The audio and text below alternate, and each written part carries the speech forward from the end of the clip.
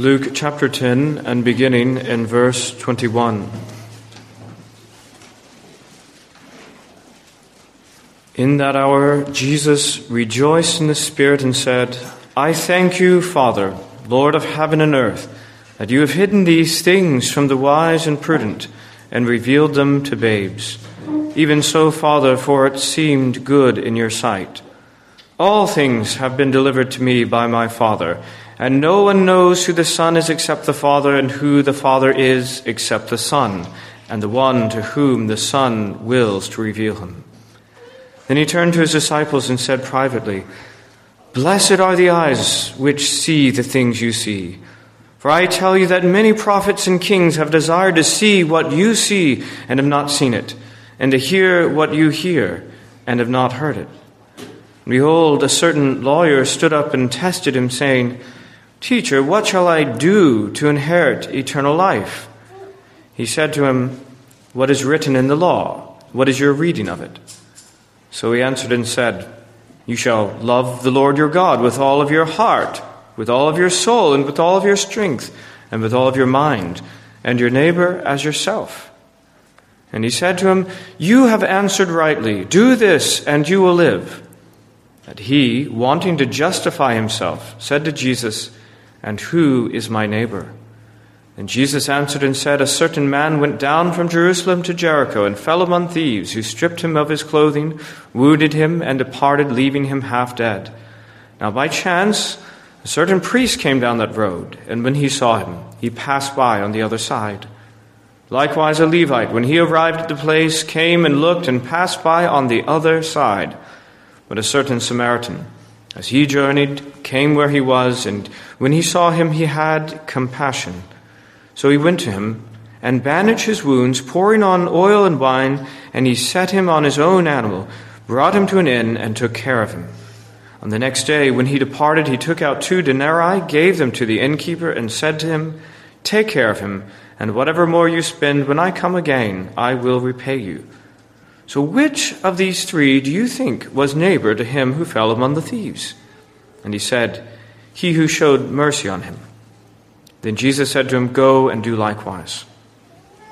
Now it happened, as they went, that he entered a certain village, and a certain woman named Martha welcomed him into her house, and she had a sister called Mary, who also sat at Jesus' feet and heard his word.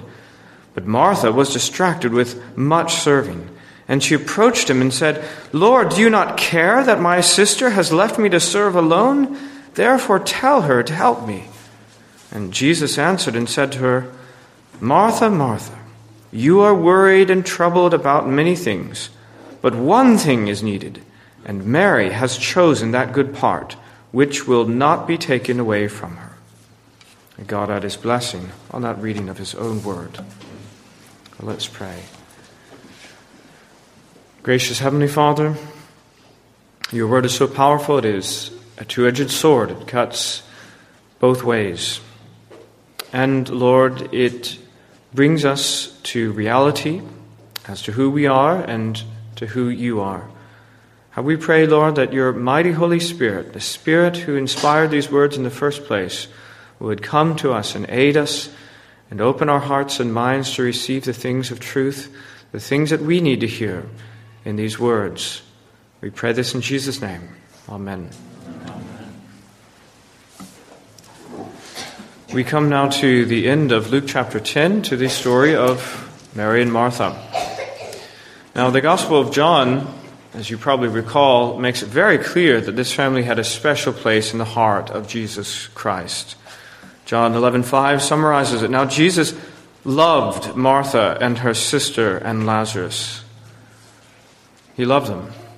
He loved all 3 of them.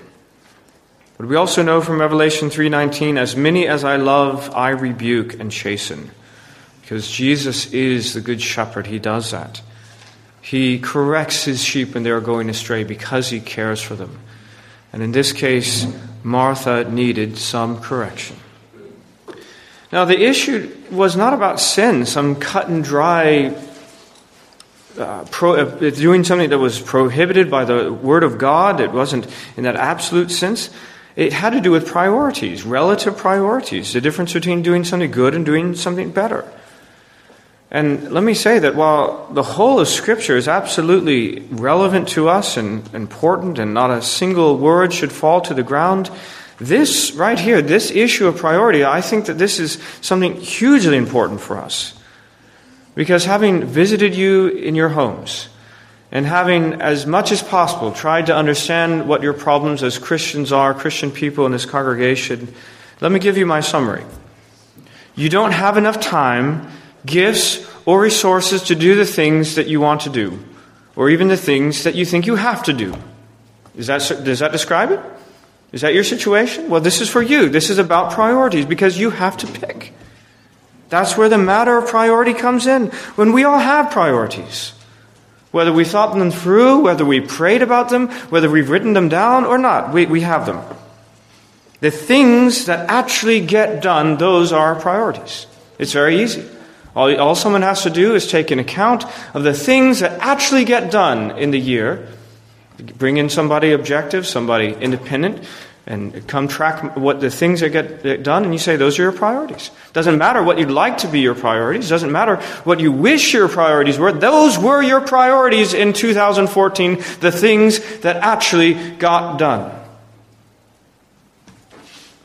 Now, I want to say, brothers and sisters, that it might just be that God puts us in situations where we cannot do everything, just so He sees what it is that gets done.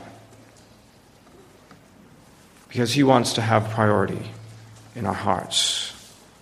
What things take precedence? When push comes to shove, which things get postponed? Which things get shortened or even forgotten? Is it our time with Him? Is it our reading of His precious Word? Is it our prayer and communion with Him? I don't know. Well, this is the issue with Martha. She was doing a good thing. There was no sin. She was not in sin. She was doing a good thing, but she was neglecting something that was even more important. J.C. Ryle says these words, which resound in my own mind as I say them. We may go down to the pit of hell from the very midst of lawful things. Christ, you see, must have first place in our hearts. And even service to Him cannot override loving communion with Him. All the duties that we might have in this life, they are assigned by Christ. And no duty can or should be allowed to pull us away from Him. Well, the title this morning is A Matter of Priority, with these 4 points. First, serving Christ is good. Second, communion with Christ is better. Third, anxieties misplace priorities. And fourth, Christ must set our priorities. Serving Christ is good. Communion with Christ is better. Anxieties misplace priorities. And Christ must set our priorities. So first, serving Christ is good. We read in verse 38, Now it happened as they went that He entered a certain village, and a certain woman named Martha welcomed Him into her house. Now, let me just say at the outset, we have to recall what was said just a chapter ago in Luke 9:58.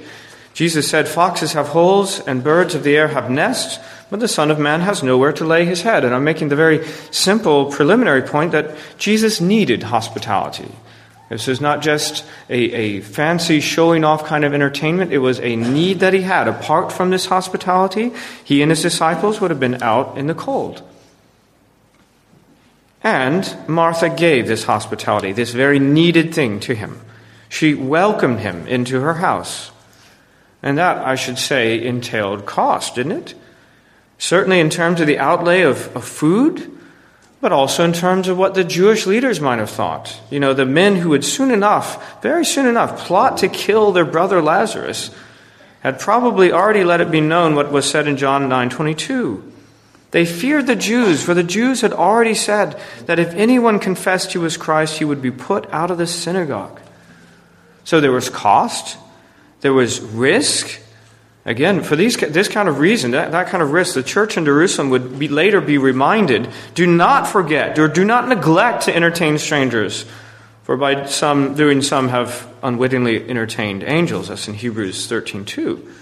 Because they were facing persecution and they were feeling the pressure not to entertain Christian ministers, lest they bring persecution upon them. Well, in all this, serving Christ was absolutely a good thing. In every sense, it absolutely was. Now, we know this hospitality not only entails cost, it entails risk, it also entails work. Because she now has 13 people to prepare a meal for, to host for the night, to clean up after, all these things. It's a lot of work. But work is commanded in the law. 6 days you shall labor and do all your work. And Martha working to provide hospitality for anyone in the law. Anyone is going to be, it's lawful, it is commendable, it is a good thing. More so for Christian disciples. It takes it to another level. Jesus says in Mark 9:41, whoever gives a cup of water to drink in my name because you belong to Christ, assuredly I say to you, he will by no means lose his reward. So that's taking it to a higher level. She's hosting Christians. And then, of course, there's one more level to go. Doing it for Christ himself, even more so. So this is a good thing. Serving Christ, that was a great, good thing, no doubt. But secondly, can't forget that communing with Christ is even better. Verse 39, here's a contrast. She had a sister called Mary who also sat at Jesus' feet and heard his word. And see, the thing is, hosting Jesus at your house comes with benefits as well as costs. Because Jesus is the teacher of his people. He is the good shepherd, and he never failed to feed his flock. In public or in private, he is taking opportunities, and no doubt he is taking the opportunity of while the meal is being prepared or whatnot, as they're just in the house, to teach. And having Jesus come and teach in your home, that's no small privilege. As earlier in this very chapter, in verses 23 and 24, Jesus points out, he turned to his disciples and said, "Blessed are the eyes which see the things you see. For I tell you that many prophets and kings have desired to see what you see and have not seen it, and to hear what you hear and have not heard it." And here they have the privilege denied to prophets, denied to kings, denied to angels even. They have this privilege even in this house. How could Mary turn away from such things? She has to hear, she has to listen, because that's even more important. That's a higher priority for her, and that's right. And it's not just merely hearing teaching like a student in a lecture hall, and I hope that's not the way you're hearing the Word of God this morning. It's not just hearing it to gain the information. It is clear from what is being said as she sat at Jesus' feet that she just wanted to be with Christ. That's the thing. It's so similar to what we have in John 12:2. They made him a supper, and Martha served. But Lazarus was one of those who sat at the table with him. Then Mary took a pound of very costly oil of spikenard, anointed the feet of Jesus, and wiped his feet with her hair. And the house was filled with the fragrance of the oil. We know that she did this beautiful thing for the Lord. Now that goes well beyond a student just listening to the teacher. This is a child of God communing with the Lord whom she loves so dearly. She did not just stand in the back. She was there at Jesus' feet. She loved him. She wanted to be with him. This is like the beloved disciple leaning upon Jesus' breast, John, the Last Supper. This is the way things are going to be in eternity, praise God. In Revelation 21:3, behold, the tabernacle of God is with men, and he will dwell with them. It's not even that he will hold lectures for them. He will live with them. And they shall be his people. God himself will be with them, and he will be their God. Will there be opportunities to serve in eternity? More than likely there will be. I think there probably will be. But they don't get much notice in Scripture because the main thing is simply communion with Christ. That is the great gift. That is the great thing to be looked forward to beyond all things. That's why worldly people don't understand heaven. The only thing they possibly get as you open the Bible and you describe it to them is that there's streets of gold and that there's precious gems and so forth. And they say, oh, that sounds good. But that's just the furniture. That's like these green chairs we have here. It's nothing. The attraction of heaven is to be with the Lord whom we love and to commune with him. Communion with Christ is better. And so even in this world, taking the fleeting opportunities that we have to commune with our Lord, it's better, even better than serving him in other ways. Jesus describes it in verse 42. But one thing is needed. And Mary has chosen that good part in the singular. And it's not going to be taken away from her. Because serving Christ is good, but communion with Him, that's even better. It is the one thing, it is the good part. And it rightly takes priority over everything else. So communion with Christ is the best. But thirdly, anxieties misplace priorities. Martha is doing a good thing. And Mary is doing an even better thing. And so far, so good. But notice how this situation is described then in verse 40. That Martha was distracted with serving. And she approached Him and said, "Lord, do you not care that my sister has left me to serve alone? Therefore tell her to help me." Jesus answered and said to her, "Martha, Martha, you are worried and troubled about many things." You see, she's not just serving. There's nothing wrong with serving. She is distracted with much serving. Now, more than likely, commentators differ, more than likely it probably means that she's doing a little bit more than what was absolutely necessary. She was taking it to a higher level than actually just providing for the needs. Maybe that was the case. And no doubt she thought it appropriate to make something extra special and assume that Jesus would be pleased with it. Of course, Mary did something extra special and Jesus was pleased with it. So maybe she's not wrong. We don't know. It's not said. The issue, the main problem, is that she is distracted by her service. In a very literal sense, it is pulling her away. That's what the word sort of means in Greek. It's pulling her away. And Jesus says to her, "You are worried and troubled about many things." And even more significant, I think, is that word worried. It's translated elsewhere as anxious. And that might not trigger any alarm bells in your head, but I think it ought to. Because what did we see just a couple of chapters ago in the parable of the seeds? Do you remember the three different categories, or the four different categories of seed? Do you know which one I said worried me the most? It wasn't category 1, wasn't category 2. It's actually category 3. And what does it say? Luke 8:14. "Now the ones that fell among thorns are those who, when they have heard, go out and are choked with cares," same word, "riches and pleasures of life, and bring no fruit to maturity." Anxiety is no trivial thing. It is spiritual poison. It is deadly. It will kill you. And Jesus warns people in Luke 21:34, "Take heed to yourself, lest your hearts be weighed down with carousing, drunkenness, and cares." Same word. Same word. "And that day come upon you unexpectedly." Again, this thing, this care, this anxiety, it could bring you to your spiritual death. And we need to understand that. We must understand that. And that's why I want us to return to a very familiar passage in Matthew 6:24 in the Sermon on the Mount, and I'll read it at length because you have to understand what the problem is. It says in Matthew 6:24, "No one can serve two masters, for either he will hate the one and love the other, or else he will be loyal to the one and despise the other. You cannot serve God and mammon."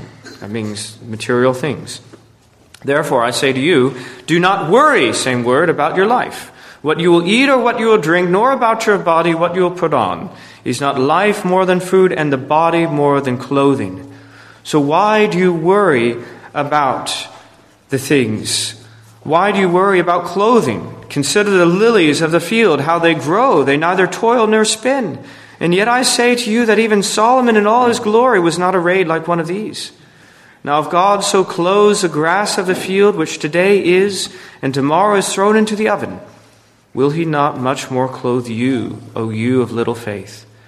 Therefore do not worry, saying, what shall we eat? Or what shall we drink? Or what shall we wear?" Now here's the thing. Here's the words that should drop down into your heart at this moment. "For after all these things the Gentiles seek." Do you see how it is? The people who are not Christians, the people who don't love Jesus, the people that hate Him, this is what they do. This is what they're preoccupied with. This is what they seek. And Jesus says, don't do that to me. Don't do that to me. He goes on, "For your heavenly Father knows that you need all these things. But seek first the kingdom of God and his righteousness, and all these things shall be added to you. Do you see what it is? It's a matter of priority. It's not, don't feed yourselves because that's sin. Don't clothe yourself, that's sin. That's not what he's saying. He's talking about an anxious concern for these things, a seeking after these things that pushes other things to the side. That's the problem. The problem is that something else has to go. The point is that anxieties and worldly cares, they're going to distort and upend our spiritual priorities. And getting back to our text, in Luke 10, all that distortion, all that misplacement of priorities, it shows up in its ugliest colors in Martha's attitude towards her sister. Because Martha is not just content to carry on. She now actually thinks that Mary is in the wrong for sitting and listening to Jesus. That's just how messed up she now is. That her distraction and her anxiety has brought her to that point. And she wants Jesus to correct her. She's wrong, Jesus. Fix it. Jesus, and Martha says, by the way, do you not care? Wow. Do you not care? That's how topsy-turvy her world now is, that she's looking out with glasses that have been altered so that what is up is down and down is up. And she's looking out and she's seeing her sister in sin, and she's seeing Jesus and saying, do you not care? You're not even correcting her. Kind of reminds me of something else, in Mark 4:38, in the storm in the Sea of Galilee. He was in the stern, asleep on a pillow, and they woke him and said to him, Teacher, do you not care that we are perishing? Well, just because Jesus is for the moment allowing something to happen does not mean that he doesn't care about us. In the case of the storm, he meant that storm to be there. He knew about it. He ordained it. He wanted it to be there. He had good purposes. In the case of Martha's burdensome anxiety, he did not want it to be there. And that's the problem. Jesus did care about Martha. He cared. And he cared too much to let her continue on in this anxiety, this distraction that was destroying her and keeping her from a wonderful gift, by the way. Again, yes, we serve in Christ's name. He needed that service. He needed that hospitality. But Christ also came to minister to them. Let Christ minister to you, brothers and sisters. Sometimes I see you weighed down, distraction and care and anxiety. And I ask you then, how has been your time with the Lord? What is your communion with Him? How are your quiet times? And you say, I'm too busy. Brothers and sisters, beloved, this is how Jesus serves you. This is how Jesus fixes those problems. He's got nothing else to do. What is He going to do for you except to minister to you through His Word and in prayer? This is His solution to the problem. Martha was neglecting this great gift that was there.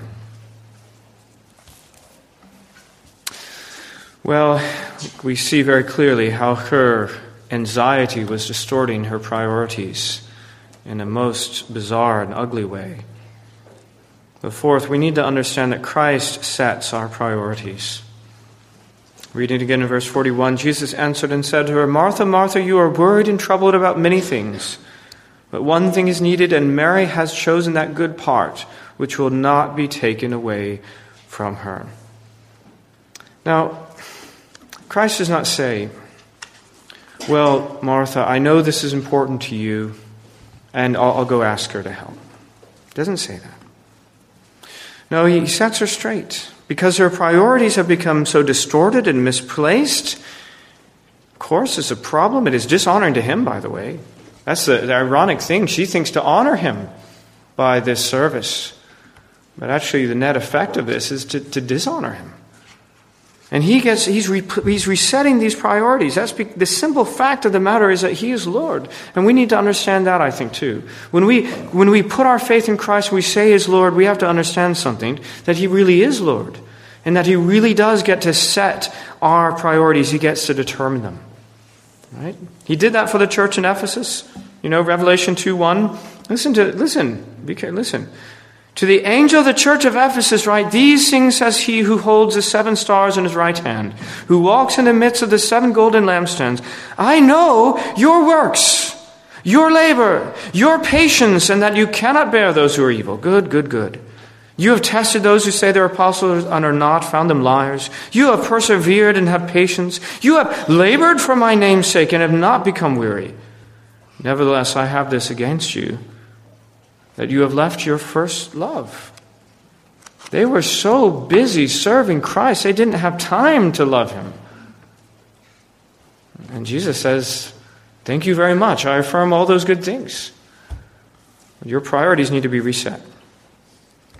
All things must give place to the master of all things. You know that Jesus said, man shall not live by bread alone. It's interesting, in Luke 4, the temptations in the desert. The devil says to him, if you are the Son of God, command this stone to become bread, because that should be your priority, this earthly material thing. And you have to say, maybe Satan's just being a good host. Jesus is hungry. He's trying to feed him. Right? His priority is to get Jesus some food, but Jesus doesn't seem to appreciate the gesture. Why not? Because it involves putting something ahead of God and His Word. Jesus answered and said, it is written, man shall not live by bread alone, but by every word of God. And what do we have here? A situation of bread, Martha, and a situation of the Word, Mary. The Word of God and communion with Christ must take priority. There are 2 tables in the law. Do you guys know that? 2 tables. And one takes priority over the other. You can ask anybody out in the street and they will probably affirm the second table of the law. It has to do with man. It has to do with don't kill, don't commit adultery, don't lie, those sorts of things. But God, in His wisdom, put the first table first. And it has to do with God and worshiping Him on His day, for instance. He sets our priorities. He is God. He gets to do that. In Christ, Colossians 1:18, He is the head of the body of the church, the beginning, the firstborn from the dead, that in all things He may have the preeminence. He's going to have to set our priorities. Now, in application, many things could be said. I'll start with this one. Seek first the kingdom of God. If you're outside of Christ, if you're not a disciple of Christ, if you're not saved, if you haven't put your faith in Him, then there is one thing that is needful for you, and that is to seek the Lord while He may be found. Seek first the kingdom of God, because nothing else matters. You could accomplish many things in this life. You could be famous, you could become rich. You could do many good things for other people. But if you do not have Christ, it will all mean nothing in eternity, because you will perish. You'll go to hell for your sins, even one sin in your distant past, that will send you to hell. And then all those things will mean nothing. No, you must seek first the kingdom of God. And if you are a Christian, then what do we say? Well, I'd say, secondly, we need to put Christ first with regard to our devotional life. What aspects of our life could Christ look at us and make a similar pronouncement of a choice between us doing something good and something better? And I'd have to say that in my own case, the vulnerable area, the thing that is going to die, the canary in the mine shaft, is certainly my devotional life. We must pull ourselves away from the demands of our ordinary life, however legitimate that they might be, to sit at Jesus' feet. We have to, imagine the situation. Here's the Mary and Martha situation, but imagine another one. Imagine a child who tells his father, the father comes home and, here's your opportunity to be with me, and just says, let's sit down and maybe read a book. And the child says, I'd love to come sit with you, but I'm too busy. I have this work to do. I have to do it. And what is the father going to say? I hope the father would say, son, I'm in charge here.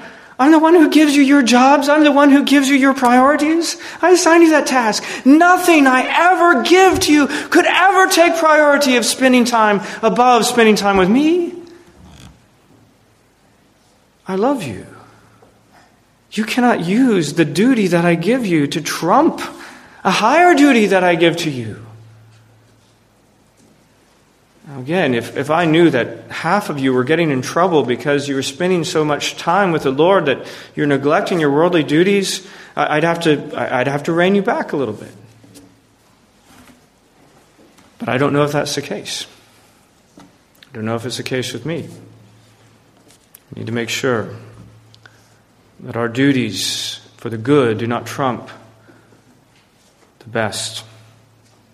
Thirdly, we have to think about the Sabbath day, because again, that's a microcosm, I think, of our whole spiritual situation. The way we are, our attitude towards the Sabbath, that is pretty much our Christian life summed up. And there's a time and place for everything. Work is legitimate. Work is commanded. But there is also a day that is given to us to enjoy Christ and have fellowship with Him. And that's the Lord's Day. And that's the way He wants us to think about it. He doesn't want us to think about it, what can I get away with on this day? It's, no, here's your opportunity to spend time with me. I know you're busy, so great, I'm taking it out of your hands. I'm saying don't work. Don't do anything. Just spend time with me on the Lord's Day. It's as simple as that. So if you have a job and you have any choice in the matter, don't work on Sundays. Don't. There are some vocations that are inherently acts of mercy and or necessity, like healthcare, the police, the military, those sort of things. I know, I was there once. But even there, 90% of the time, there is some element of choice involved. And if you have that choice, then exercise it. And especially for students. Don't get in a bad habit by working on the Lord's Day. Make it your habit to lay other things aside from early on. Of course, beyond working, don't buy things on Sunday. You're inherently making other people work. And, most of us understand the concept that if your ox is in the well, you can pull him out even in Sunday. But the problem is sometimes we start thinking that the cat in a dry sink is the ox in the well. And the thing about the ox, you see, is that he's going to die. He's actually going to die there. And that's why it's legitimate to pull him out on the Lord's Day. So many times we have something that no one's going to die. Nothing even wrong, bad is going to happen, actually. We just let those things lie. Matthew 12 puts it this way, behold, there was a man who had a withered hand, and they asked him, saying, is it lawful to heal on the Sabbath, that they might accuse him? And he said to them, what man is there among you who has one sheep, and if it falls into a pit on the Sabbath, will not lay hold of it and lift it out? Of how much more value then is a man than a sheep? Therefore it is lawful to do good on the Sabbath. And so likewise, brothers, if we indeed have something that is a serious emergency, someone's life is on the line, some opportunity that has suddenly arisen to do good for someone else, you do it. Does that have anything to do with your own convenience for yourself? No, I don't think that. I don't think that's what we're talking about. Let me say this as well, worldly recreations. I'm tempted to think that I'm preaching to the choir here. We all agree on the Sabbath, yep. But is there even a thought arising in our hearts that maybe our Westminster standards are being a little overstringent when it says not only the customary work, but also recreations? Well, let me read it. This Sabbath is then kept holy unto the Lord, when men, after due preparing of their hearts, and ordering of their common affairs beforehand, right? So you actually fill up the tank yesterday, not today. You buy food yesterday, not today, that sort of thing. Ordering of their common affairs beforehand, do not only observe a holy rest all the day from their own works, words, and thoughts about their worldly employments and recreations, but also are taken up in the whole time in the public and private exercises of His worship and in the duties of necessity and mercy. Okay? Recreations. Let's go back to the text, okay? It was not that Mary was simply taking a break by watching a football game in the other room, feet propped up, watching the game. And Jesus says to Martha, your problem is that you're working too hard. Mary is taking a break, doing something she enjoys, watching some TV, and I support her in that. That's not what He said, is it? No, He commends Mary that her love and her desire to hear from Him was so great that it pushed aside other good things. Her resting was not just a resting, it was a resting at His feet. listening to his voice and sharing sweet communion with him and with his disciples. And that's very much what is being said in Isaiah 58.